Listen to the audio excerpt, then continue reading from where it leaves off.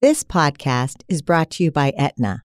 Learn how Aetna is working to build a healthier world by visiting aetnastory.com. People are yearning for information, having the opportunity to encourage people and to educate people and inspire people. It's amazing to be able to say we'll carve out time to take care of ourselves. There's something for everyone. Today is April 2nd, 2020, and we are in the midst of the pandemic.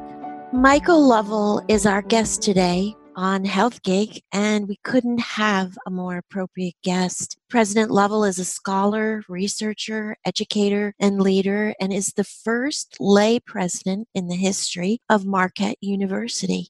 He'll be joining us today to talk about trauma and mental health and really all that's going on in this new world we find ourselves living in. So, President Lovell, we're very happy to welcome you to Health Gig today. Oh, thanks for having me. Tell us a little bit about yourself and what you want our listeners to know about you. I grew up in a small town in western Pennsylvania. I came from pretty humble beginnings, and my own family unit, had a lot of issues. I myself come from a trauma background, particularly around my mother had some mental health issues. My father battled alcoholism and some other things. And so, obviously my upbringing, like many people in this country, was not ideal. I really think that part of my success in life has been the fact other people in my life, other than my immediate family unit, that was looking after my own best interest and my own growth as a person and helping me reach my potential. And these included teachers and coaches and people involved in our church and some of my friends' parents. And so really, I've always been interested in trauma, and, as later in my life, I've been more introduced to mental health. But I went to the University of Pittsburgh, got 3 degrees as a mechanical engineer. To be honest with you, I never expected myself to ever become a university president. Certainly when I left school, I started out my career with a startup software company. We went public, and at that point, I went back into academia. And so I've spent the better part of the last 20, 25 years in higher education, and a set of circumstances that only, I think, God has a plan for you with. I ended up becoming a university president, but I can just tell you that it certainly isn't anything I ever aspired to. It just, sometimes when you make decisions and you follow God's plan, you end up in some very interesting places. We know you had trauma in your life, but how is that manifested in your life now? So my wife, Amy, she was a pharmacist, and she worked in a psychiatric hospital, and she worked for several years when we first got married before we started having our children. Through her, I always was exposed to mental health, and she worked on the pediatric floor, so she was working with kids with mental health challenges. And so we were aware how big a role that trauma played on some of the challenges that individuals faced in their life, and particularly many times they manifested in things about behaviors around mental health. But it wasn't until recent years that really the brain science has come along to help us learn about the fact that trauma can be passed from generation to generation, and it can have significant both mental and physical health challenges to individuals that have experienced trauma. And it was really about 2.5 years ago, we were hosting a forum here on campus talking about trauma and its impacts on society. And we had 8 different segments of our population represented, where we had people from the healthcare system, people from education, people from the corporate side, and employers. We had people from the criminal justice system, police force, and just this whole group of people talking about some of the root causes of the challenges they faced in the different fields. And then they started peeling things back. It had to do with trauma that individuals had faced, and particularly over generations many times, in a place like Milwaukee, where we were manufacturing capital of the country back in the 80s, and we lost all the manufacturing and all the things that have happened to the individuals in different parts of our city that have faced trauma, and how that has perpetuated itself. And for people to overcome these challenges and become resilient, which we all need to be, we have to heal from our trauma. And so I became very interested with my wife about how we can help the city become more trauma-informed and actually provide tools to both individuals and organizations to help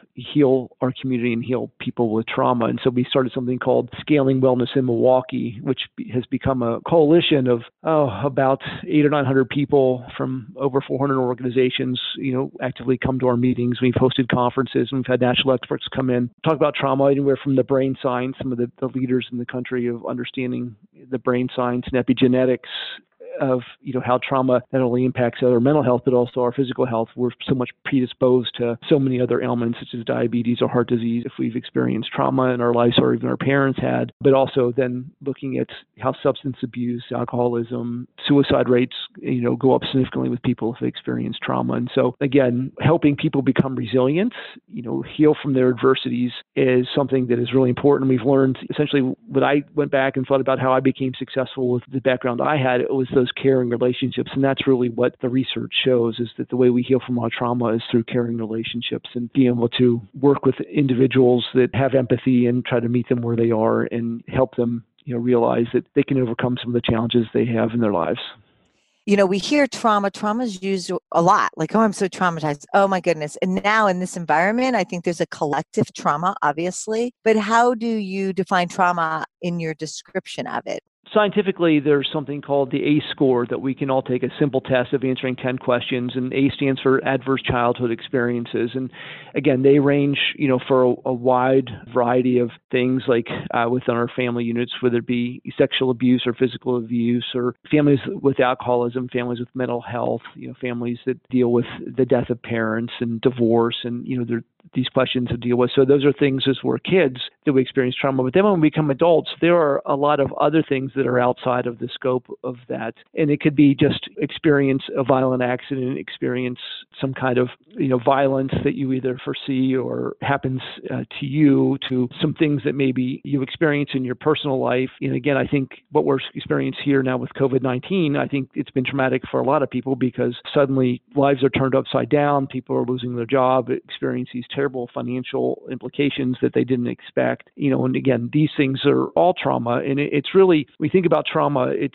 something that causes a physical response in our bodies. And so we often use the idea of your fight or flight mechanism. If you're walking down a path and encounter a bear or a lion, you immediately, go into a traumatized response where you go into your back brain where you either flee or fight or you just stand still.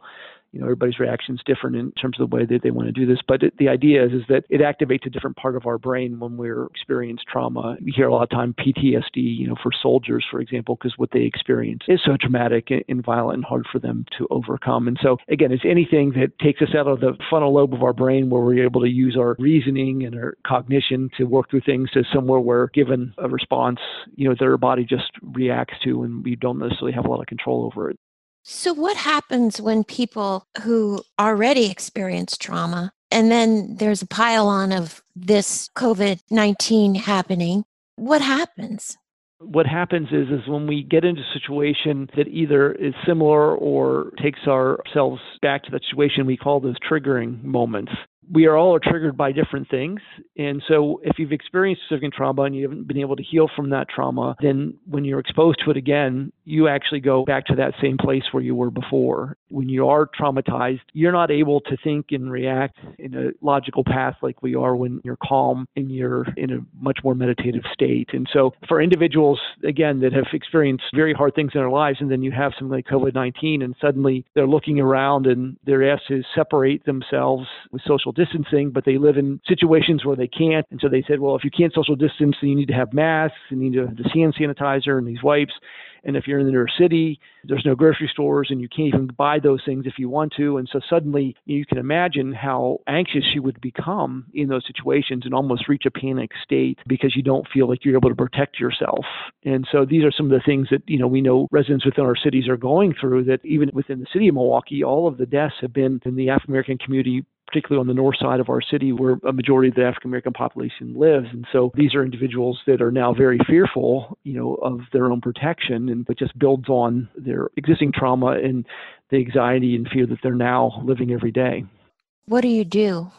The good thing about the brain they've learned is the brain now has a lot more plasticity than we thought, which means you can retrain your brain to not be as reactive to the traumas that you've experienced in the past. And so you can create new pathways. And so really through mindfulness and prayer and meditation, when you fall into an experience before that would have triggered you, you can actually have a different reaction. And so one of the tools we want to help people with is first recognize the trauma that they've been exposed to and try to recognize what their response is to certain environments or actions that happen to them and help them work through different scenarios so that they actually can do different things in different ways in those scenarios. And again, mindfulness, and prayer are great practices, and reflection, about those things are really ways to do that. But also making people ensure that they know that they're cared for and there's empathy. There, hopefully, we are trying to create paths for people to be successful. So even within the inner city now is trying to create different ways that we can provide individuals with some of the supplies and things that they need to feel safe in their own apartments or their homes that they're living in. Like many parts of the city, we have all different kinds of drives to bring supplies and food and other things to individuals that maybe now don't have access to what they need on a daily basis. We were talking about trauma earlier. Can you tell our listeners how trauma works? When we experience trauma, we actually pass it on to our children through their DNA. And so there's certain responses that our genes would have that would predispose individuals to certain either mental or physical illnesses because trauma happened to our parents. For example, when we think about mental health, we know that there is now a physical link to the mental health trauma that your parents experienced to mental health or physical health, we might have. And so if our parents were exposed to significant trauma, then we would be predisposed based on our DNA to certain types of physical or mental ailments. So in our cases, our parents were right after the Depression, or in Dora's case, her father was in World War II. So any traumas that they had then now pass to us? Yep, and they may or may not ever be expressed in our lives, depending on what we're exposed to as well. And so it just means that we're predisposed to certain things based on what our parents experienced. That's so fascinating. So now, probably even more important than ever, is you getting this message out to everybody, because this is a time that we're all collectively experiencing something, and young mothers are bringing in children into the world now. As we think about things, how we can educate individuals, well, if you have a young mother or someone who's going to become a young mother that experienced trauma, if they can heal themselves, they can help them from passing on certain things on to their kid. Healing can happen now at any level of our lives, and the earlier we can do it, the better. So if we can either help kids become resilient and help them heal from the trauma they experience, or even better, not have them be exposed to trauma at all, that's the ideal case. But all of us have experienced trauma in our lives, and more than half the public has at least a score of 1 in their ACE score. And so more than half of us have experienced trauma, as a kid, that ultimately we should try to think about how we can heal from that. 2 questions on that. One is, can you tell us about the ACE score? So I think more people need to understand that. But then the second is, what about this idea that if you're practicing mindfulness, how does that play, though, if you haven't healed your trauma? Well, I'll go to the second question first. So if you haven't healed your trauma, when you get triggered, you're going to go to a place that's not healthy for yourself or others. And so the idea is that first we have to recognize the trauma, that being aware is step one. And step two, it takes hard work to understand how you react from that trauma and what triggers us to react. And, we all have reacting tendencies, and that takes a lot of hard work. And then working through how you can help yourself and really think about how you can change the way you react to those tendencies so that you do it in a healthy way than an unhealthy way. And then it's very easy to find the ACE score online. You could just put adverse child experiences and you'll see the set of 10 questions. And again, it really has to do with things we experience as children, and it has to do really mostly with our family unit, whether we were physically or sexually abused, whether we had, alcoholism and violence in our families, divorce, death of a loved one. These are all things that are part of that test. And my ACE score was 5. And, I feel very fortunate that with a ACE score of 5 that I was able to kind of achieve the success I have in my life, because most people with ACE score of 5, their likelihood of having a successful life significantly goes down. And also then again, in terms of your physical health, the physical elements that happen with individuals with ACE scores of more than 4, they typically have a shorter life and experience a lot more physical challenges in their lives as well. It sounds like trauma is something you always have to manage, or is it ever something that is healed?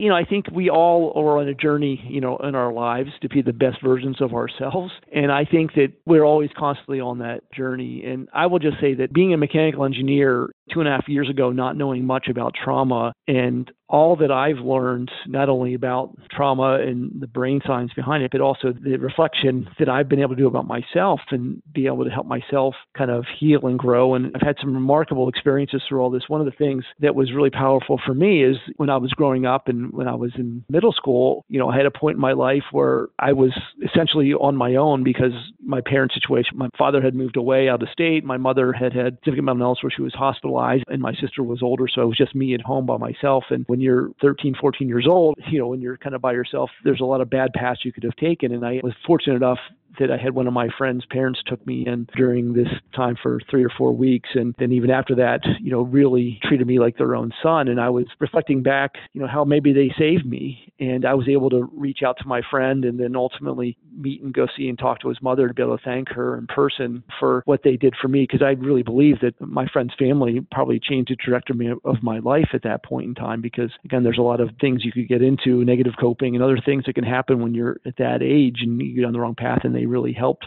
That must be incredible to have that space in your heart for so much gratitude. How has gratitude played into your life?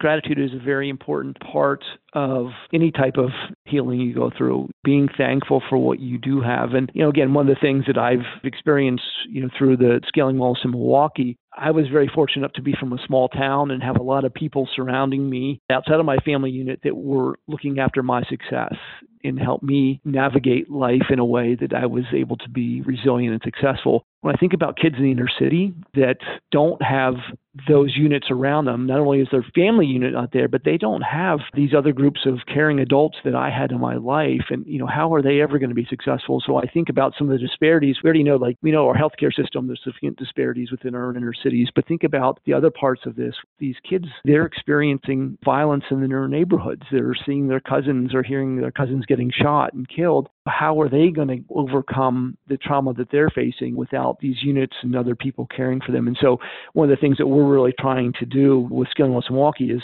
there's a lot of really good community organizations within these neighborhoods that don't have the ability to scale up and do some of the great work that's happening. Places like the Boys and Girls Club, that really can help them address some of the issues that we know some of our youth are facing.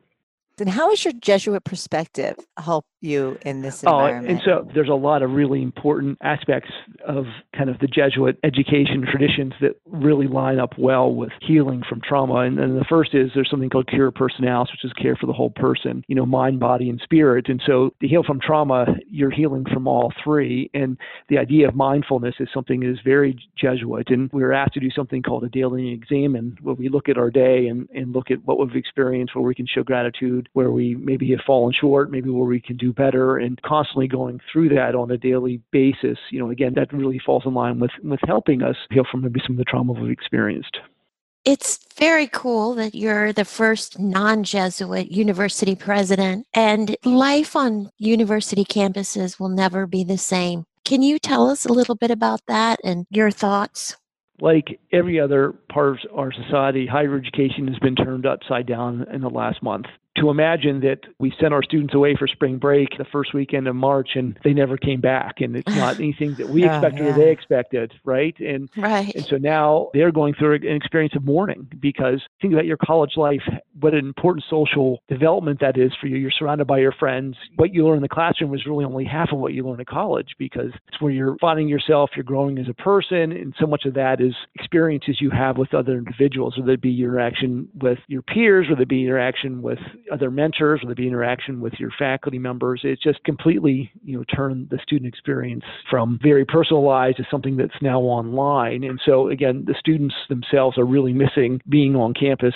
Particularly they miss their friends. And I would say the hardest group right now that I feel the worst for is seniors. That are graduating. And you can imagine your last semester senior year, you're looking forward to all these great end of college celebrations, including graduation, and suddenly graduation has been postponed, and for you not to be able to spend those last few months with people that you've been close to for all this time, it's really difficult. And so there's the social aspect they're missing, but then they're also, our faculty and staff now have to totally transform what they do to a virtual world. And, I've been very proud of the way that our campus and our faculty have, within a week's time, we're able to get all of their classes online. But it's more than just that now, because now, how do you do office hours? How do you do our counseling center, our healthcare center? How do we have telemedicine and telehealth? And it's not going to ever be the same again, I don't believe, because we've now gone into this place where we do have everything online in the digital space. And so things are going to be different. And I would just say that one of the big things we're seeing now is high school seniors, they're going through something similar. But now you can imagine trying to make your college decision.